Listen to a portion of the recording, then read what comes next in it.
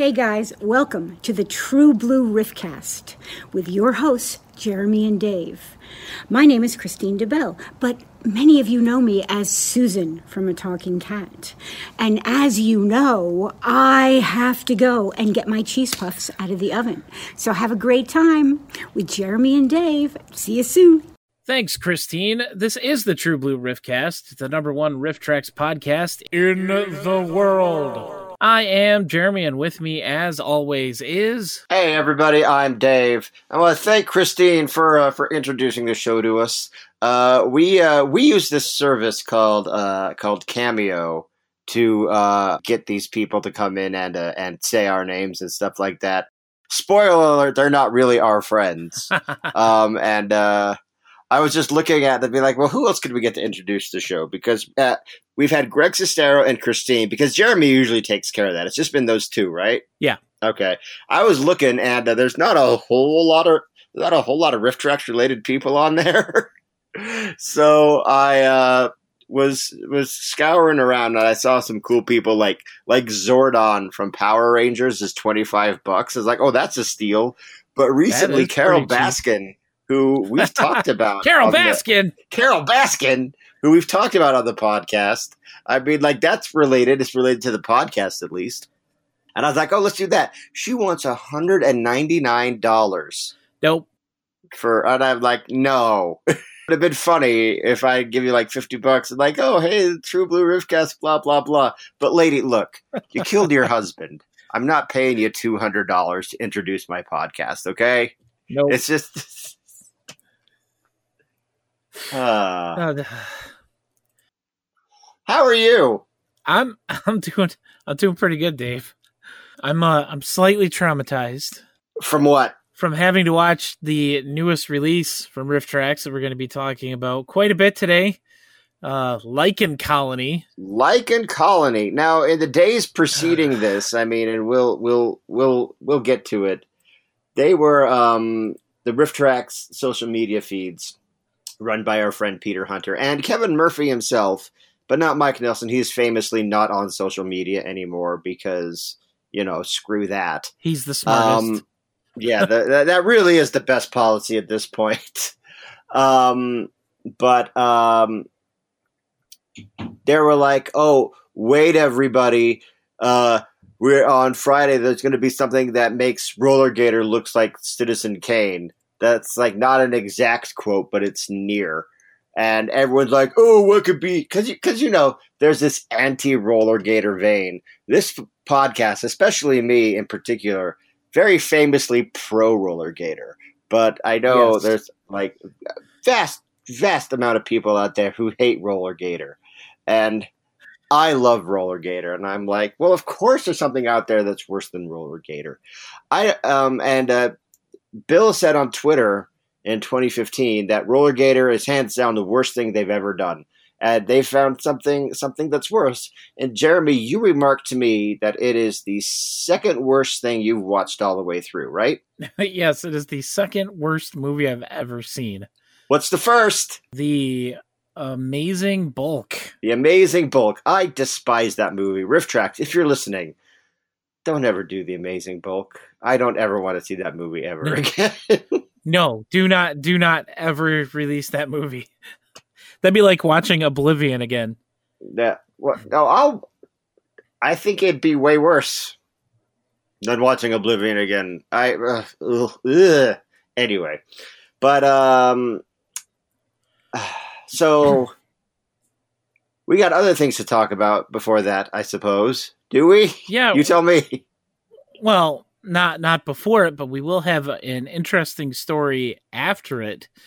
A story that kind of, I don't know, it's like our origin story. Yeah, well, I mean, the origin story of us being friends a little bit, yes. I guess. Yeah. Yes. So stay tuned for that. It is Riff Tracks related. It's weird. It's a very famous story, but it's also not a famous story. It occupies that weird space. We've referenced it many times in the fact that I refuse to talk about it on the podcast. And, yep. I'm finally relenting, and we're gonna do it. We're maybe not a deep dive, but I'm gonna tell the story about what happened. Yeah, it will be interesting. I'm sure some of you have probably wondered what the heck he's going on about. And a bunch of you already know what this is about. Yeah, I would say probably about half our audience knows what we're talking about right now, and the other half is like, "What are you talking about?" Right, and they'll find out shortly. Yeah, but first, we actually have some movie news to talk about. Yes, that's right. Why don't you go ahead and start? Because I have some movie news. Not sure if it's the same. We coordinate. This is a great show. Great way to prep. But you do yours first, and if it's the same movie news, then I will say, oh, that's the same movie news. But if it's not, I'll wait till you're done, and I'll do my movie news. Okay, go ahead. Go. And go. Headlines. So my bit of movie news is about the long-awaited release of the live-action Mulan from Disney. Really? They are releasing the movie in theaters and on demand on September 4th. Really? Wow. Yes. So if you want to watch it in theaters, you'll be able to go do that. Otherwise, you will be able to watch it on the new Disney Plus Premier Access. How much does that cost? I mean, I have Disney Plus, but... Well, the movie itself is going to cost $30. Yeah, go to the movies. for you, that's not, that's not a good deal. No, it's not. If it's just for me, yeah. But for you, I'm guessing, because you have, 9 kids?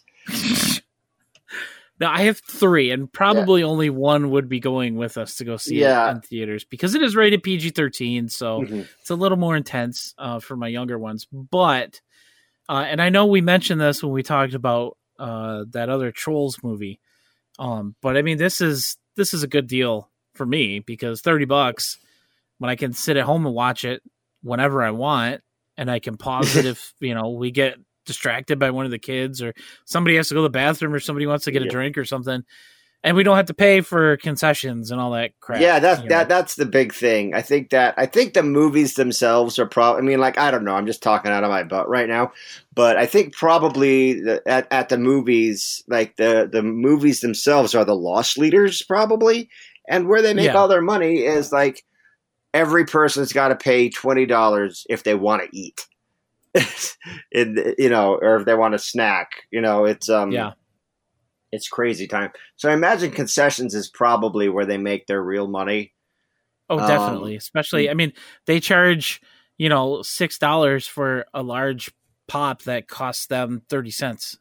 If we're going to get into this conversation about going to the movies, let's get into it. I feel like if I'm there, I might as well just have the whole movie experience, and I don't really feel bad when I'm at the concession stand. It's gosh, I just paid $12 for popcorn and a drink. Right. But after it's usually after or a week later or something, or when I'm not at the movies and you sit there and you think about it and you're like, that's a huge ripoff. But they got to make their money somehow. And you don't mind it while you're there. Because you don't mind it while you're there at all. Yeah, part of the experience. If you don't get a snack or even just a drink, it feels weird. Oh yeah, if I don't have one of those ridiculous, because you know what a large is like at the movie theaters. They're huge. It's like a gallon. And I don't know. Do you ever finish your popcorn at the movies? I always finish my drink, but I never finish my popcorn. I know. I usually usually when I'm leaving Riff Tracks Live, I'll usually take my drink with me, because the drink is always, it's always iced down by the end of it. And you know what it's like at the after a really good Riff Tracks Live was the last really really good one. I know Giant Spider Invasion was awesome, but what was the last one that we left where you're just oh my gosh, that was just so incredibly amazing and awesome. I don't know. I kind of feel that way after all of them, but I think... Yeah, I do too, pretty much. But I think the... I'm always super amped. So I guess I just kind of answered my own question there. Yeah. Yeah. But every one of them. But like for me, it's like if I don't have a drink during riff tracks, like I always get super thirsty. You know, my mouth gets dry and I'm laughing so much, and it's like I need a drink. I'm going to make a confession here, and it's kind of one of those hashtag sorry not sorry things. And it kind of goes to like what a garbage person I am at the movies. Oh, people hate going to the people still invite me to go to the movies, but like people get so annoyed with me at the movies. They'll like tell me to like stop that. I'm like, no, right? So Riff Tracks Live is like the only theater experience where I like won't have my cell phone out the whole time. Because you're just the worst, Dave. I am. It's just I am, dude. Dude. My theater manners are awful. I mean, I don't get on the phone. I just like to sit there and text and speak loudly. It's awesome. And I don't care. Thing is, I don't care. I don't care, and that's what like I know it. And the people I go to the movies with hate that I don't like that. I think that annoys them more. That they know that I know, and I don't care. Yeah. So September 4th, Mulan, Disney Plus, and in whatever theaters happen to be open at that point in time. Yeah. Across the country. And I take it, since you didn't tell me that it was the same movie news, that it's not the same movie news. It's not the same movie news, but it's similar. And it's sort of from the same company, sort of.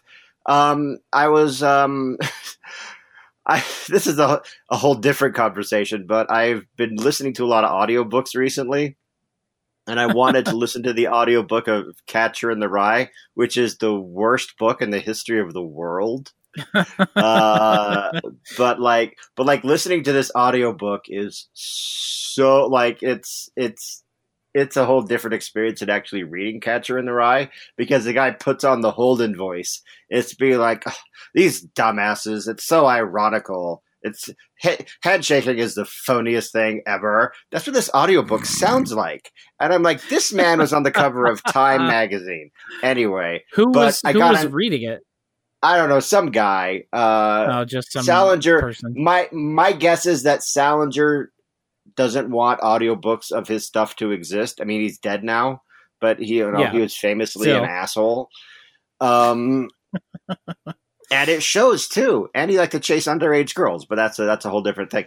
But an ad came on, and it was for New Mutants, and I'm like, oh, I'm getting a trailer for a new movie. This is amazing. And it said in theaters August 28th or whatever, and I was like, what?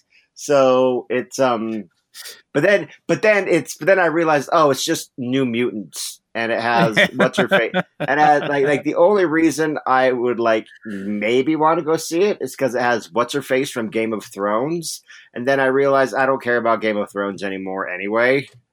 It's been a year, and it's just like that's the thing about we've talked about on this podcast before. It's that last year we had the grand finale of Star Wars sequel trilogy, Marvel, and Game of Thrones. And it's kind of amazing. Game of Thrones in particular, how it all just kind of like vanished off the face of pop culture. Like Game of Thrones. Like, when was the last time you heard anybody talking about Game of Thrones or A Song of Ice and Fire? It's not a thing anymore. I mean, at least Lost kind of lingered. And it's been 10 years since Lost had its big finale. It's been a decade. That's crazy. And Lost is also Riff Tracks related because there's a riff of the pilot episode. The pilot episode, 2007. Kevin and Mike. But anyway, back to New Mutants and not Game of Thrones. I was just like, oh, I'm not going to see that. But it seems like we're kind of coming out of it a little bit.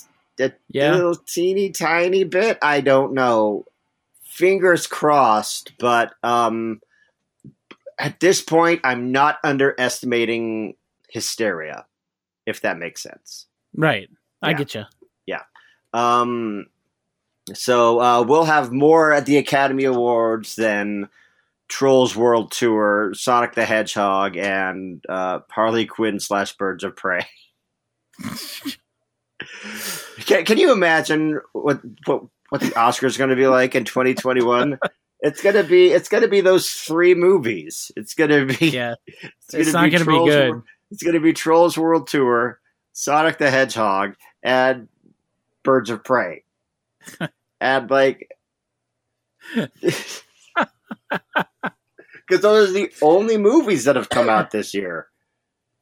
Although didn't the one where Tom Hanks was Mr. Rogers, was that was this year, wasn't it? No, that was last year. That was 2019. Was it? Yeah, oh they already. My gosh. Yeah. Time. I don't know. I don't know what time anything is anymore. I think it's a combination of the coronavirus effect and also that we're old now. Yeah, and we mentioned that before. Time doesn't mean anything to us anymore.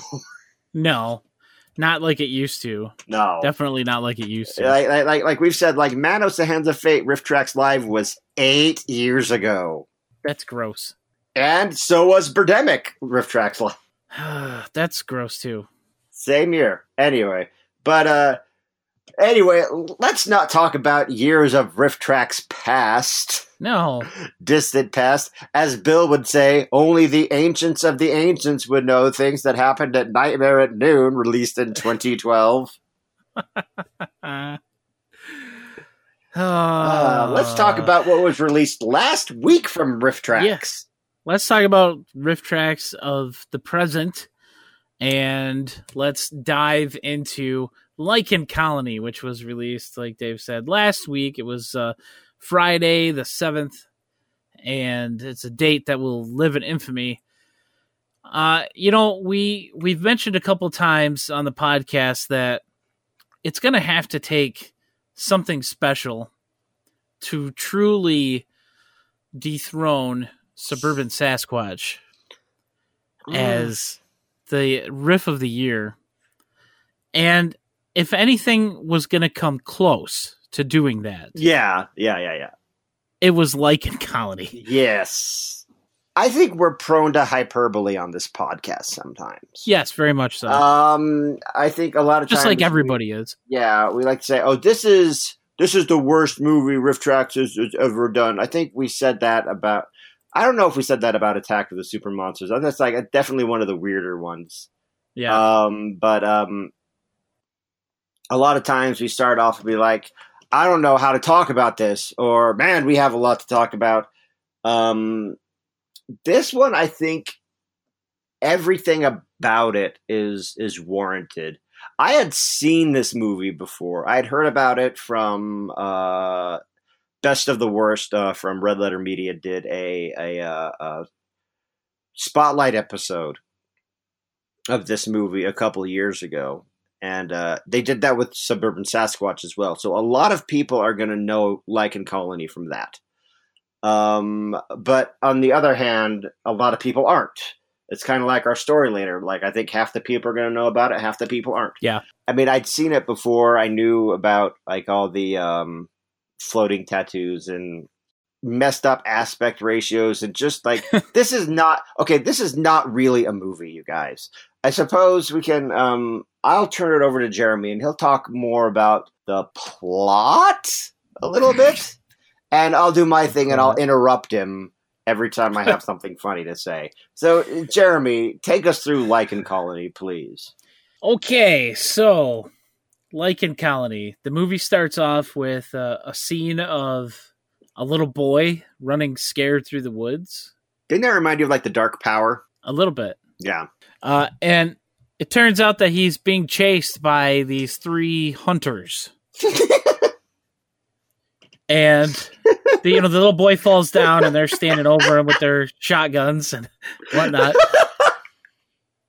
I'm sorry. And I'm laughing just thinking about this. You start hearing some howling in the distance, and the hunter yells out, "If you want this little pup back, you're gonna." Because they're werewolves. Because they're werewolves, the little boy turns into a werewolf and attacks the guy. And, for being the first scene in the movie, it really sets the tone for what you're going to get quality-wise throughout the rest of it. Because they basically held a stuffed animal up to the guy's leg and he screamed and died. Man. And then we get the awesome title card in this. That looks like it was done. It looks like it was done literally in Microsoft Word. Yeah. Yeah, not Microsoft Paint. Microsoft Word. Microsoft Word. And it looks like someone screen recorded them like rolling up like this. Oh. Anyway, continue. So we meet I don't know if he's the main character. I think he's supposed to be the main character, but Dad Bod? Yeah. Yeah. Well, we meet the town doctor while his wife is like cutting a pepper in the kitchen, and oh God, they call the son down the stairs. Talking to his kid, and he gets halfway down the stairs, and he just falls down the stairs. Like he just trips and just falls down the stairs. And the dad meets him at the bottom of the stairs and makes some dumb dad joke. But you're like, hi, I cut into people's... I'm dangerously incompetent at my job. Come eat dinner. Yeah, This is the weirdest... Okay, this is the weirdest dinner ever. Because the mom clearly hates the dad's guts. And it'd be like, you shouldn't respect your father. Here's why. He lobotomized the guy. And he showed up drunk. Yeah. And they still let him do brain surgery. Yeah. And then, doesn't she cut her hand? Yeah, she cuts her finger. Yeah. And it's a very... It looks a lot like it from an infomercial. It's cutting really peppers bad. Just too hard. There's got to be a better way. Like, that's what it looks like. And she's going off the whole time about how incompetent and terrible her husband is. And he's right there. If I was like, honey, I'm right here. Oh, she would have just been like, I know, I see you. Like you suck. I hate everything you stand for. Then why are you cooking me dinner, you harpy? It's like, she's mad that they're in this little town that instead of the big city in their nice house that they used to have and all this stuff. And she yells at the husband to take the garbage out because it's overflowing. Garbage day. Yeah. Oh no. Garbage night. Garbage night. The actual That's riff. The actual riff. Who's that, Bill? Yeah. Yeah. And so the dad takes out the garbage, and this guy comes up behind him and scares him. And it turns out it's his sponsor for AA, and he hasn't gone to a meeting in a while. And he's like, "No, you got to come to the meeting tonight. Remember, if you don't, I'm not going to be your sponsor anymore." Yeah. It's like, good. I don't want you to be my sponsor, you weirdo.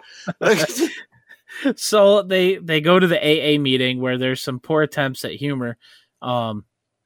With a whole, must be something in the water. And then it shows literally every person in the meeting taking a drink out of their cup, which does actually come into play story-wise a little bit later. And it's not just a dumb joke. It's just a dumb plot point. Like hard. It's stupid screenwriting. Yeah. Yeah. So they leave the AA meeting, and his sponsor says, "I'm going to take you to get a cup of coffee. Let's go get a cup of coffee and talk." At this bar. It's at a bar, yeah. And we have the what do they call him? The worst Hooters waitress ever. We have what is that guy? Was that Zev? Was that the guy's name? I don't know. It's really creepy. It's really stupid. It's stupid name roulette is what it is. Yeah, I think one of the guys' names is like Dave or Doug or something. And another guy's name is like Sephiroth or something. Yeah, there's some normal names and some really dumb names. But they order their coffee, and the guy's sponsor mentions that they have some really great steaks there. And so Dr. Dan is like, yeah, I wish I could eat a steak. My wife's got me eating all healthy now. And so what do? They order steaks. And this other couple of people comes in. They're not a couple. They're brother and sister. But they come into the bar, and they're looking for their dad. And the waiter comes up all creepy like, and the girl asks him how the pork tenderloin is. Tender.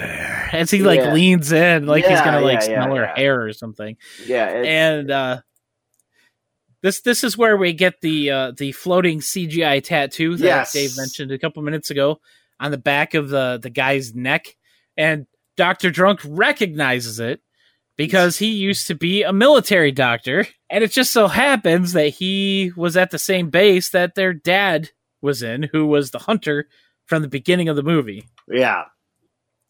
And so they all get together and they all start drinking and they had some weird instructor man where they had this gold watch that was like inscribed, be like, oh, this is like his catchphrase. They say his catchphrase. Yeah. And they'll be like, gosh, I wonder whatever happened to that guy. And the waiter has like a watch or something. He's got a little gold watch. Yeah, with that, like literally like 2 seconds later, comes up. He has this watch that has that stuff inscribed on it, and they're like, "Where'd you get this watch? Where'd you get that? That was my dad's watch. I found it." And so they grab him, and then we get the best line in the whole movie. I think this probably defines the movie on a couple of ways, because it describes, number one, the obvious joke is that it describes what the movie is, but it's also the one thing that everybody is going to remember clearly from the movie. It's mistake. Oh yeah, that's quite a line. They start fighting the guy, and then this is where things get really bizarro, because like the doctor tries to hide somewhere. Like they chase the guy off into the back, and he's like, "Yeah, where do you think all that good meat you're eating comes from?" And they ate their dad. Basically, is the thing. They open the cooler; it's full of body parts, and they see their dad's head in there, and they go to beat the guy up, and like literally all hell breaks loose. Like these other werewolves show up. There's like a whole nother bar upstairs from the bar or something. And like, it's so confusing what's actually happening. Meanwhile, we have Dr. Drunk's son, who's sitting up in his room, listening to his music. And he has a girlfriend? He's strumming his guitar. And somebody starts throwing pebbles at his window, and it's the girl that lives next door, and she just wanted to come over and introduce herself. Yeah. And then she starts like really coming onto him strong. And I'm like, oh boy, this better not be one of those movies. And thankfully she says she was just messing with him, and let's get out of here. And they sneak off out of the house, and they like run by the place where the AA meeting was before the dad goes in, and they just, happen to just miss each other. And they go playing and running around a graveyard where it sounds like there's more than two people running around, and there's like constant laughing through this whole scene that really kind of reminded me of the guitar noodling from Roller Gator in a weird way. And then there was also dialogue from supposedly the two characters, but it was over the laughter. So it was, again, just really confusing to tell what was actually happening. They end up on the ground together in front of some big gravestone, and they start making out, and she bites the teen in the chest. Oh, yeah. Oh, she bites him right in the chest. Yeah, that's kind of a... And he's like, what happened? Like, and she's she like, sorry, I bit got too you. excited. And he's just like, oh, I guess we should probably go home now. Like, the guy sounds like he's on. Yeah, he's just like, oh, it kind of puts a damper on things, I guess. Like, Yeah, we should I don't go know. home It's just now. kind Let's just of get. Maybe I should get a tetanus shot or something since you're like a werewolf. I don't know. You gonna go run around in a lumber yard or something? It's the movie doesn't get any better from here because I don't want to give quite everything away with this. Yeah, because some of the stuff in here is best experienced. But I want to talk about the big confrontation scene and just where it takes place and how they filmed it. Because it's supposed to take place in the woods. They start off actually in the woods. So either they ran out of daylight and had to stop filming what they had, or they just had to do reshoots. And instead of going back to the woods, they did it in front of a green screen with video, just B-roll of some woods. And they're like rolling around in front of this green screen. And it's just just hilariously terrible. Well, I think that you were just at the woods. You're in the woods again. Why? I think that is it's like trying to watch Samurai Cop, where after they got done filming, he shaved or he cut his hair, and then they needed to reshoot, so then he had to put a wig on. Yeah, I think that's part of the larger problem in the movie, and that's just one of the more aggressive, let's say, examples of just how incompetently this movie was put together. Because I think, in addition to the story and the performances just being awful, the production, I mean, particularly like the editing of this movie is, to say it's bad is not good enough. I would say abysmal. It's like they mentioned this a few times in the riff. The aspect ratio keeps changing. Like it, everybody, it's like the cuts make no sense. Yeah, and it's just like it's not just something you would notice if you're an editing nerd. It really is like visually, dude. Just go get Lichen Colony and see this, and you'll see why everybody at Riff Tracks is saying this is literally the worst movie we've ever done. I mean, at least with Roller Gator, you get some coherency. Yeah, it's way more coherent than this. I think everyone's big problem with Roller Gator is, when you break it down, I think everyone's big problem with Roller Gator is the acoustic guitar, basically. Yeah, I think. Yeah. Like that's that doesn't really bother me. Now, I'm not saying Roller Gator is a good movie, but it's charming. It has lots of personality. I love it. It has really great, fun characters. It's super fun to watch. Lichen Colony is not. I kind of don't want to say this, but it's the truth but I also don't want to say it because I don't want people to not buy it because okay. Look, it's not fun to watch. You sit there and you watch it, and it's just like train wreck from start to finish. The reason you're watching it is because you're just so enthralled at just that. Like, you're just enthralled at how incompetent and bad. Like how can a movie be this bad? Okay, let's say Roller Gator, not Roller Gator. I'm sorry, Birdemic. Hands down, like, James Wen is far more competent with everything he does than the maker of Lichen Colony. Is that fair to say? It's fair to say, but how hard was that to say? Because how hard was it to say for me? Yeah. Well, I mean, it's not really that hard. at all. Like, okay, when you look at it objectively, and I guess we can use this as kind of like a segue. We're not done talking about Lycan Colony, but Oh no, we'll come back to that. yeah, it's we can use this as kind of like reference to the story we're going to talk about a little later. It's not hard for me to like swallow my pride and say, okay, James Wen's better than this guy, because it's just obvious that James Wen is better than this guy. You know, it doesn't hurt my feelings at all to state real facts. You know what I'm saying?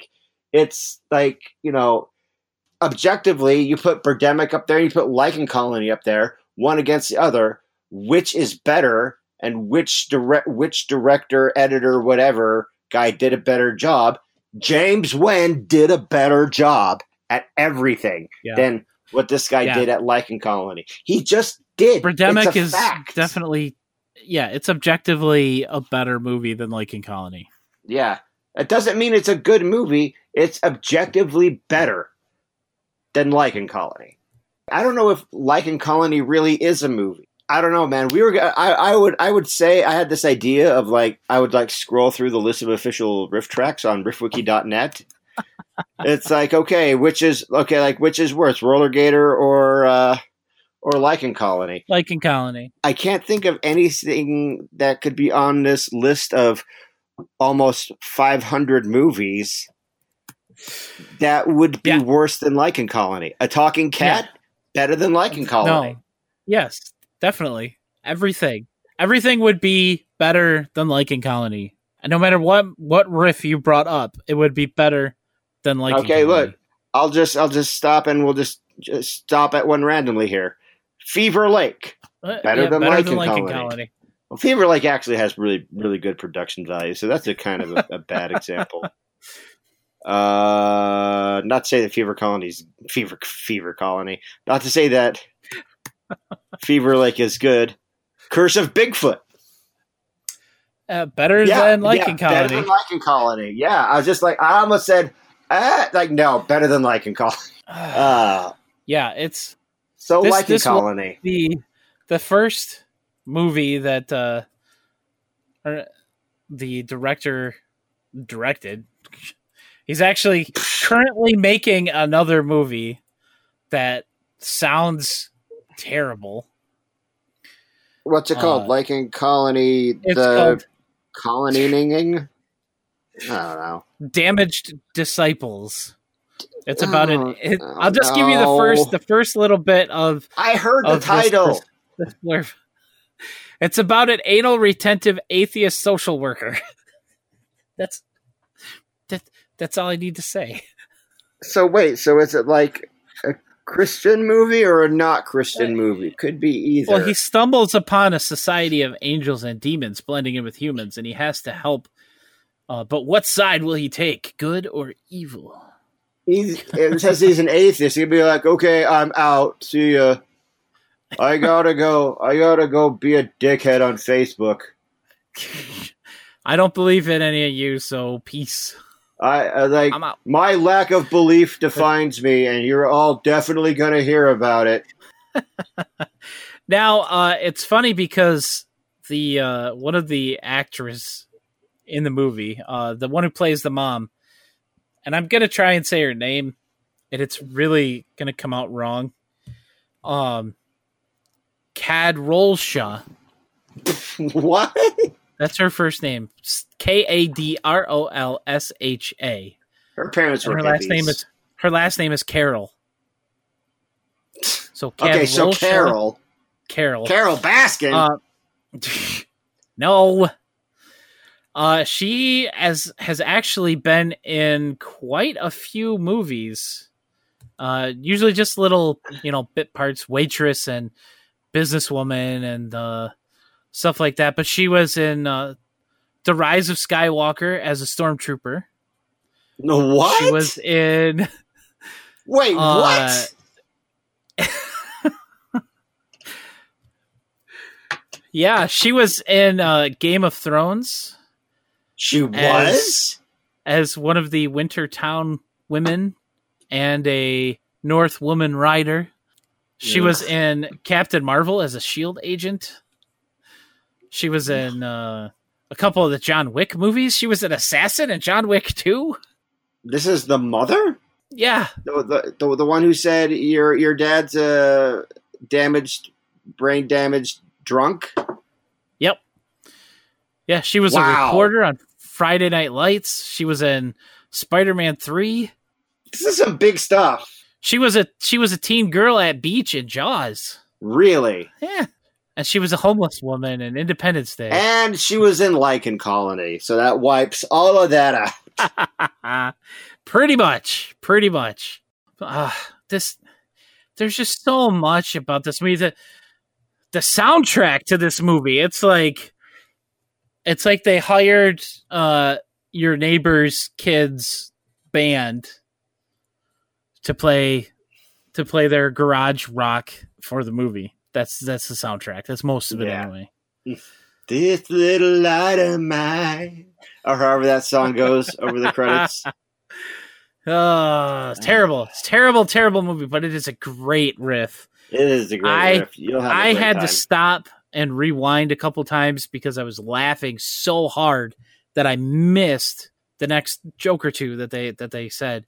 And they did one of our favorite things in this. They left in a lot of the reactions from the guys. Yes. To the movie and to the other jokes. And like you really felt like you're watching it and experiencing this movie with them. I really hope they keep doing that. I really do hope they keep doing that. It adds so much to it. I mean, it's like, okay, I prefer the live shows the most because you get the audience energy. The jokes, the riffs where they leave in the reactions from the guys to the movie, that's my second favorite. Yeah, that's style. I hope they keep doing more of that because, like, when it's not there, you miss it. Yeah. We need all the laughter we can get these days. Hashtag 2020. What's August gonna bring us? Oh man, I don't know about what August of 2020 is going to bring us, but I know what happened 4 years ago, Dave. Oh, geez, yeah. So I guess we're going to talk about this. You are kind of known for a series of books that you've made. Yes. 5 years ago, I came up with the idea to draw my own parodies of Mystery Science Theater and Riff Tracks movies, and later became just Riff Tracks movies. I've done 4 volumes of them. It's called Mystery Science Storybook, Bedtime Tales based on the worst movies ever. And they were featured at Riff Tracks Live in the digital goodies for years. And it was great fun. And one of the movies that I parodied in volume 1, this was 5 years ago now, it was a parody called Attack of the Birds, a parody of Birdemic Shock and Terror. And it was a good one. It has a lot of really great art in it, and it has a lot of it has one of my favorite storybook jokes in it, where they're fighting the birds, and Natalie says to Rod, it's like, "Oh no, what do we do now?" And Rod says, "Oh, let's go talk to Dr. Jones. He lives in the redwoods not far from here." Then Natalie says, "How will that help us?" And then Rod says, "Who am I, the answer man? Let's just go." I find that quite amusing. Here I am telling you what my favorite jokes in my own stuff is. But the thing is, these parodies, they're only 12 pages long, and there's 12 of them, so it's 144 pages. Gross. Like there's Manos in there. There's a crossover of Harry Potter and a crossover of Harry Potter and Twilight. There's The Room. There's just like a whole bunch of stuff in there. Sorry, I had to throw in that math joke. But anyway, so the volume 1 had been out for about a year and a half, and I was getting ready to go to Riff Tracks Live Mothra. I mean, this is related. I know I like to give Jeremy a hard time about that. I make that joke all the time on this podcast that I've been to Riff Tracks Live and Jeremy hasn't, but it's actually super relevant now. It is. it's literally part of the story. I'm getting ready to go to Riff Tracks Live Nashville, and I'm sitting there, and I'm sitting at my computer in my living room, and I suddenly get this email like James Wen has sent you a message request on Facebook. And I was like, what? So I go, let me bring it up. I have this screen grab saved for all time. And this happened on August 17th. This happened. This happened in 2016. This happened on. It says here 7:55 p.m. So it was pretty early-ish in the evening because I stayed up arguing with him but okay, I'm getting ahead of the story. It says James Wen, dear Mr. David Chadwick, a.k.a. Sugar Ray Dodge. And I'm like, oh, he knows my name. He knows both my names.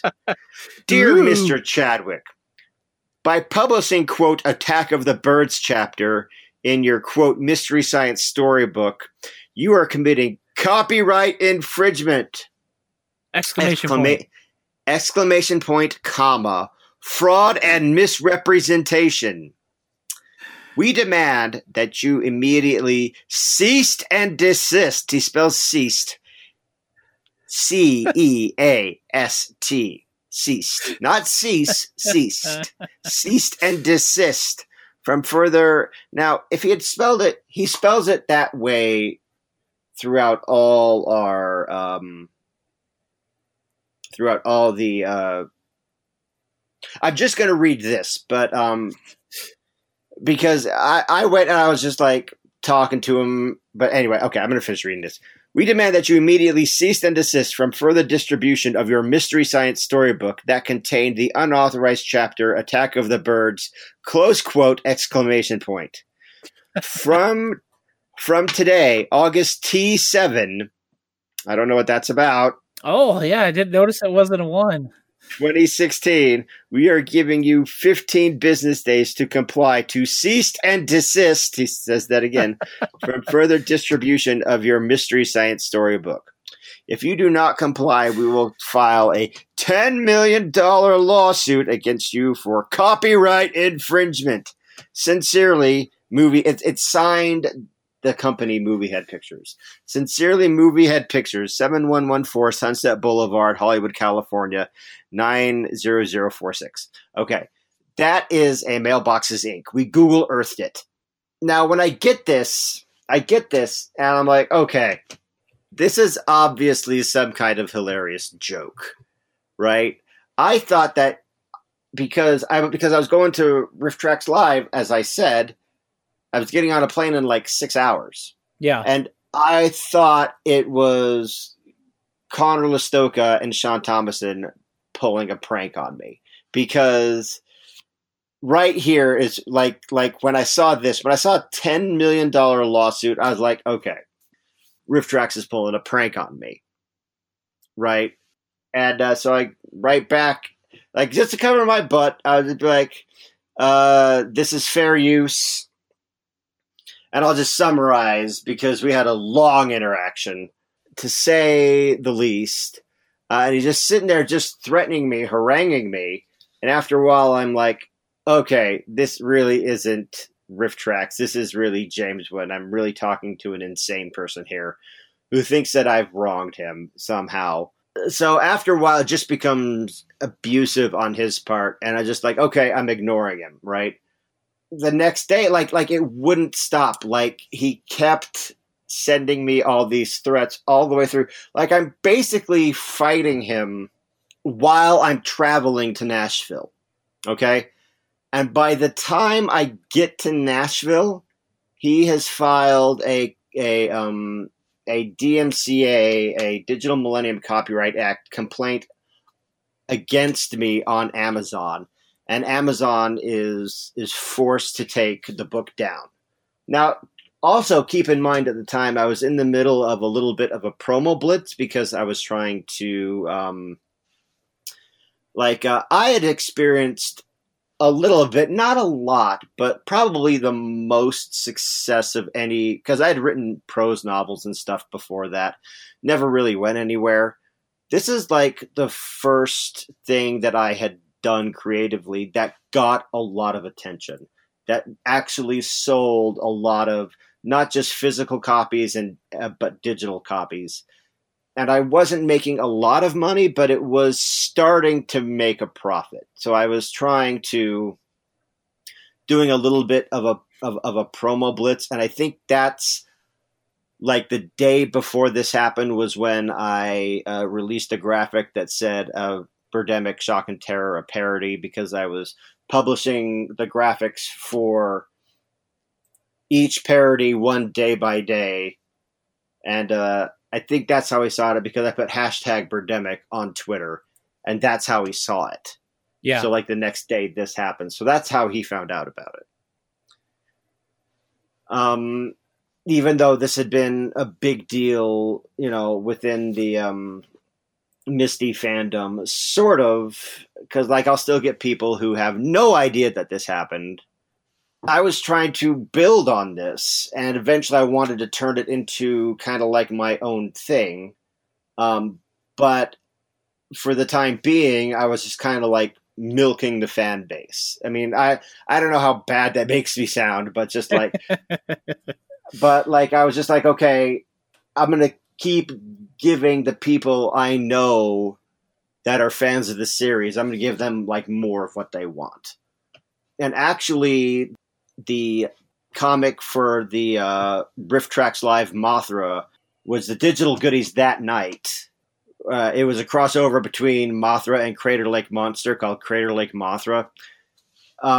So anyway, I'm also in the middle of that big kind of like promo social media blitz to raise awareness of Storybook. And by the time I get to Nashville, I land in Nashville, and the book's been taken down. Like now the Digital Millennium Copyright Act was designed for piracy, kind of like putting movies and stuff up on YouTube. Yeah. It wasn't intended to censor parody. Parody is protected speech by law, which is what Mystery Science Storybook is. James Wen is the first creator that I have encountered, and I've encountered many of them.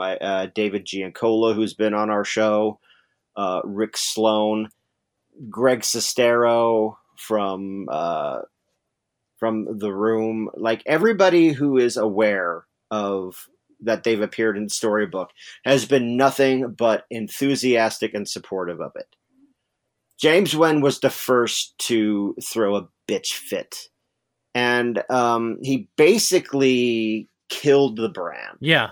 Because I'd lost all the momentum. I lost all the Amazon presence that I had. And at the time I was just like, I'm going to fight this. And I put this big thing up on, like, updating everybody on my website and on social media. It's like, this is what's going on. Take a stand against censorship, blah, blah, blah, blah, blah. Yeah. And it was at this point that I contacted you about it. Yeah. Because I was following the whole Sugar Ray Dodge thing on Facebook. And I saw that. So I know I sent you a message about it. And you filled me in. You gave me all the information. And I actually put up a post about it on my website. PB and Awesome, which I very much appreciated, which was, and that's the thing. Reaction to it was mixed. Like, my immediate fan base were very supportive. The creators, David Giancola and Rick Sloan, were both extremely outspoken on the subject. They're like, this is bullshit what's happening to Dave. Over on places like Reddit, not so much. The cesspool? Yeah, it was this really kind of like mixed bag. And you also got to understand that I had spent, like, Storybook at this point in my life is basically the number one thing in my life. It's what I'm doing. It's what I at that point had been spending a year and a half doing. It took 4 months of like 14-hour days just to create volume 1. And it was my life. And it had just been taken down. It had just been yanked down, taken away from me unjustly. Yeah. And the way the DMCA is structured, Amazon didn't want to hear from me. They refused to talk to me about it. They're required by law through the DMCA. James Wen can punch a button and no investigation, anything, no appeals. Well, you can appeal, but I would have had to go to court to appeal, which this. is ridiculous. Yeah. I don't know if this person wants me to say his name, so we'll just say somebody quite a lot of Misties and Riff Tracks fans would know. If I said this name, you would know who it was. You'd be like, oh, really? Hooked me up with a lawyer. And this lawyer wanted me to pay him. Like, I got on the phone, I was talking to this lawyer. Now, I'm making some money from Storybook, but not a lot. And certainly not enough to send him a send James Wen a non-binding $500 cease and desist letter. Yeah. I don't I don't have that kind of, I mean, I know it sounds ridiculous, but that's just the reality of the situation. I don't have $500 to send James Wen a real cease and desist. I don't have a mechanism through which I can defend myself except through the court system. Right. But what good is that going to do? The damage has already been done. My stuff has already been taken down off of Amazon. My presence has been completely wiped out. So I hate to say it, but at the end of the day, James Wen won.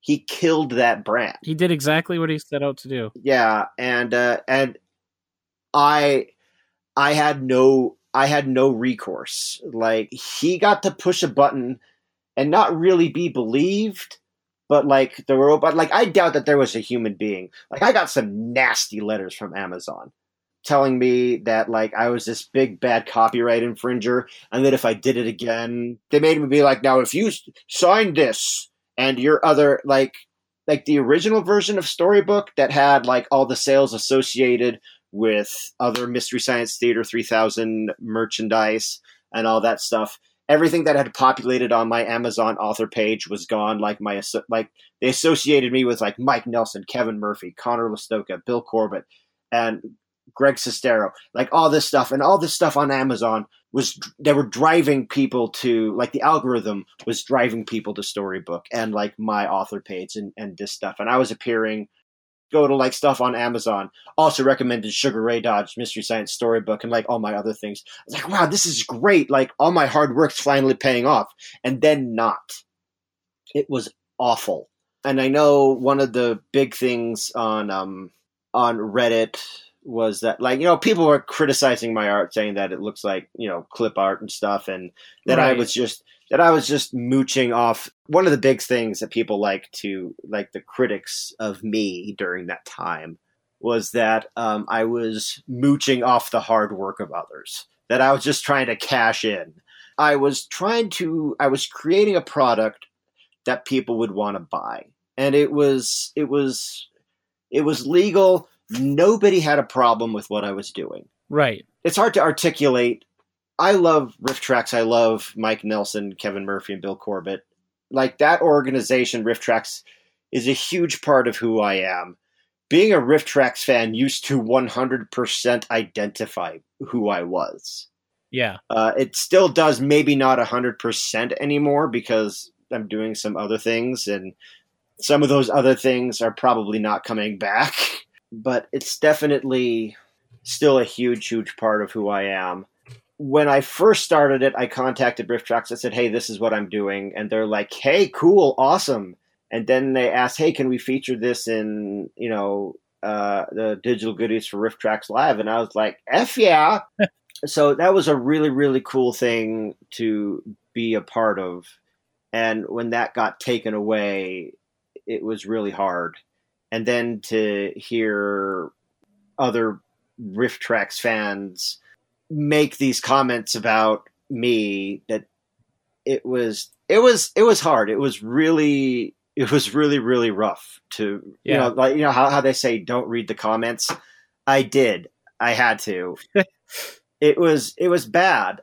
And also one of the things that I learned is that, outside, I brought it up earlier, outside my initial fan base, when people are getting censored, like, how there's that old saying that be like, oh, just censor somebody. That's the best publicity you can give them. I'm here to tell you that's not true. It's not true. It's not true at all. Like, I was like, hey, guys, I'm being censored. No one cared. Nobody gave a shit. It was like, this awful thing is happening to me. And I can't get, for the coverage that I got, I'm glad that I got it, but it wasn't enough to win. I lost too much ground after that. James Wen, I did 2 more volumes after that. Volumes 1 and 2 were out at that time. I was working on volume 3. Yeah. But by that point, the damage was done, and I started volume 4, and I still need to send out the Kickstarter and pre-orders for that. It's coming, guys. Don't worry. I haven't forgot about it. It's a thing with the printing, and it's also one of the big reasons why I've decided not to do comics anymore. Number one, it's got to be this is the reason that the brand just died, and I have to move on to other things. Yeah. So, and another thing is that comics besides this, the number one problem Storybook had was that it's just really, really, really expensive. And printing full color comics is not like just printing regular prose. Not just from not just from a price standpoint, but from a printing standpoint. I ran into all kinds of problems I didn't anticipate and would continue to run into over the next 5 years. So the Storybook series, it's out there. You can get it on Amazon, but there's not going to be. I haven't announced. I guess I'll announce it here. Volume 4 is more than likely the last volume of Mystery Science Storybook. I've decided that with all the problems that were brought on by it, not only from the production standpoint and how long it takes to make these books and the expense and production problems, but also the fact that just James Wan killed it. He murdered it. I don't know how many times I can say that, but I have to move on, and I'm working on another project that's not pro wrestling. I don't want to say too much about it now, but it is. I am returning to prose work, and it's refreshing because I don't have to raise thousands and thousands of dollars just to justify working on it. Right, and also, the property is 100% mine. Nobody can justly anyway. Well, James Wan didn't justly take down Mystery Science Storybook. Yeah. With this one, the project I'm working on now removes that.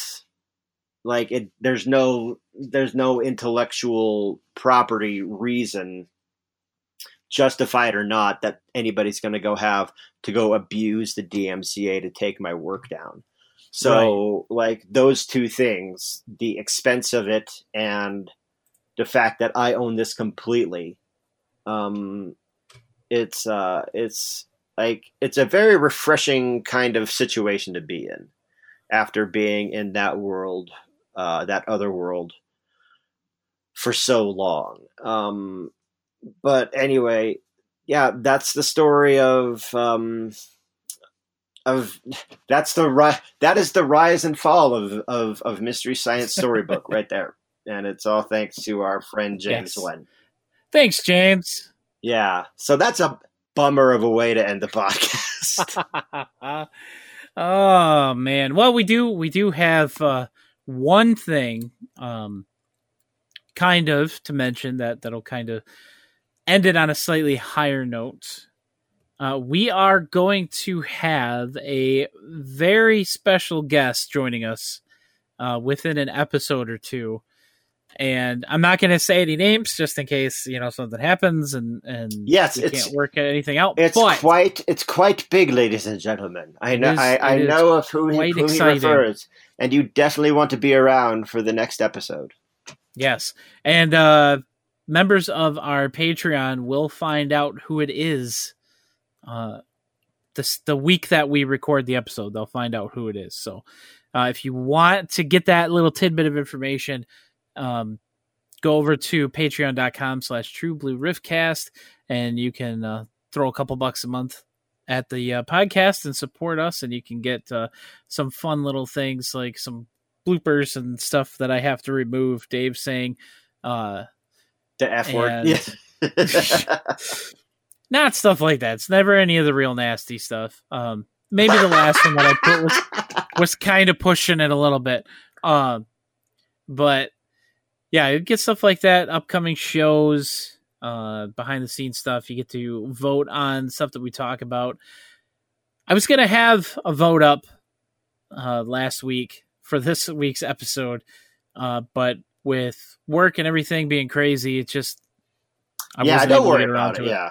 So we will get back to the listener polls after our special guest. Yes, after our next special guest, and maybe after our next special guest after that, just because they might be pretty close together. So yeah, right. Patreon.com/TrueBlueRiffcast. If you want to support us in any way, you can do that there. I'm Jeremy. You can send me emails, Jeremy@TrueBlueRiffcast. You can find me on Twitter @PBandAwesome. You can also follow the podcast @TBRiffcast. And I'm Dave Chadwick, a.k.a. Sugar Ray Dodge. Check me out on the web at SugarRayDodge.com. Send me emails at Dave@TrueBlueRiffcast.com. I got it right that time. Yay! He didn't have to do it multiple times. And that's going to do it for this week's episode. We will see you guys next time on the True Blue Riffcast. Rock till you die!